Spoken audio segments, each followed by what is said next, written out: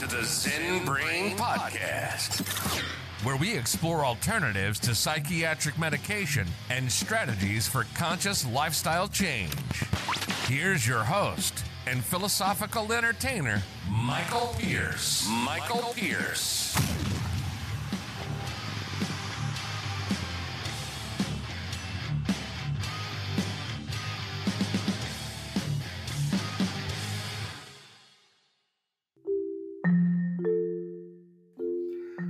Phosphine stimulation.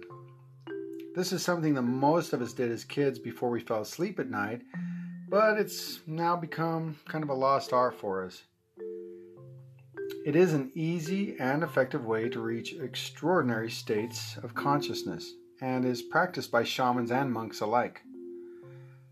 Some people regard it as such a powerful technique that they disclose it to only trusted students.